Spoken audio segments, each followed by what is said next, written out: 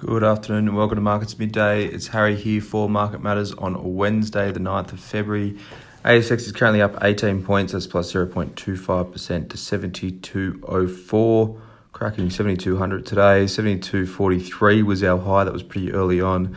Been on a bit of a downward trend until about quarter to 12, where we've seen a little bit of a bounce out of that. Best two sectors, tech is a standout, up 1.91%. Financials up 1.57%. Energy's lagging though. Energy is down 1.49% and healthcare down 1.02%. Computer share CPU, that's up 9.91% on a good result. South32, S32 up 4.18% and Combank CBA up 4.12%.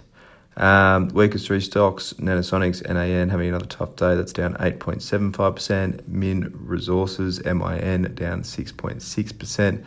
And IEL, that's IDP Education, IEL's the ticker, is down 5.4%. Kicking things off with Bapcor, BAP, down 4.67% today. We own this one in the emerging companies portfolio. They were out with first half numbers. Revenue was 900 million, was about in line, up 2%. EBITDA fell 6% to 137 mil, and NPAT down 13% to 61 mil. NPAT, EBITDA, both small misses depending on how you look at it. Looks about a 5% miss for mine. Costs were clearly up, but seem to have done a decent job in ensuring inventory remains sufficient throughout all their auto parts businesses. Transit costs were up, staff shortages in their warehouses also impacting on costs as well. They've looked to consolidate their distribution centres, targeting OPEX savings of about $10 million. So that'll be a positive one for them. That basically drops straight into the bottom line. They've had a new CEO come on board, so the previous CEO left earlier in the year. They put an interim CEO in, and now he's been named full-time. Going forward, he maintained guidance, which should be seen as positive there. Often you see a new CEO get their feet under the desk, cut guidance, reset the decks, and go from there. But he's maintained guidance, which is a positive. Does mean that they'll need a big second half, plus some strong contributions from a couple of recent acquisitions. 10-cent divvy was a tick. That was up from 9 cents last first half. They did put a note in their presentation that they have not received a takeover approach. The Australian was reporting earlier in December they'd received 2 takeover approaches. Today's presentation dismissing that one there. So that's probably the main reason the stock's being weighed on a little bit. Maybe a touch to do with that EBITDA and NPAT miss as well.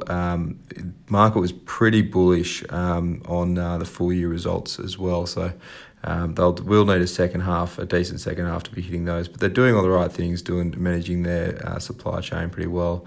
We should see a tailwind into the second half in any case. I'm going to touch on CBA just quickly. It's up 4.12%. It's actually carrying the index a lot today.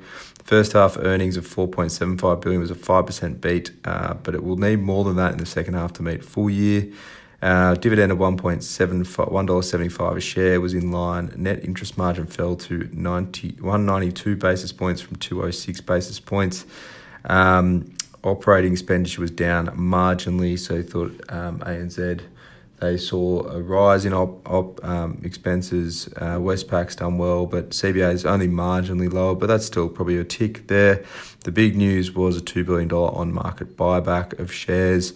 Follows a $6 billion off-market buyback last year, so plenty of shares being hoovered up from CBA at the moment. That should provide a decent tailwind for the stock near term.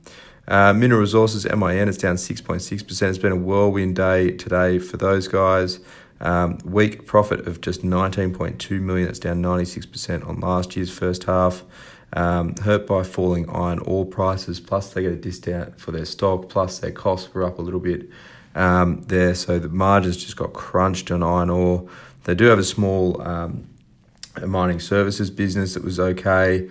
But, sort of looking out in a few years' time, where's this business going to be? They're building some lithium projects that should start to take a bigger portion of their earnings going forward. So a bit of a different business looking forward to getting sort of moving away from that iron ore base income into a more lithium growth phase here for Min Resources, but down 6.6% today on the back of a soft first half. Asian markets, Japan's Nikkei is up 0.5%. US futures are up as well. S&P futures up 16 basis points. Nasdaq futures up 13 basis points tonight. Not a great deal of news out tonight. We've got some crude oil inventory numbers coming out, but a couple of Fed speakers and a Bank of England speaker as well. So keep an eye on how bond markets will trade on the back of that one. See if there's any more clues and insights as to when rates are going to start moving upwards. But for now, that is all for markets midday. Keep an eye out for this afternoon's report.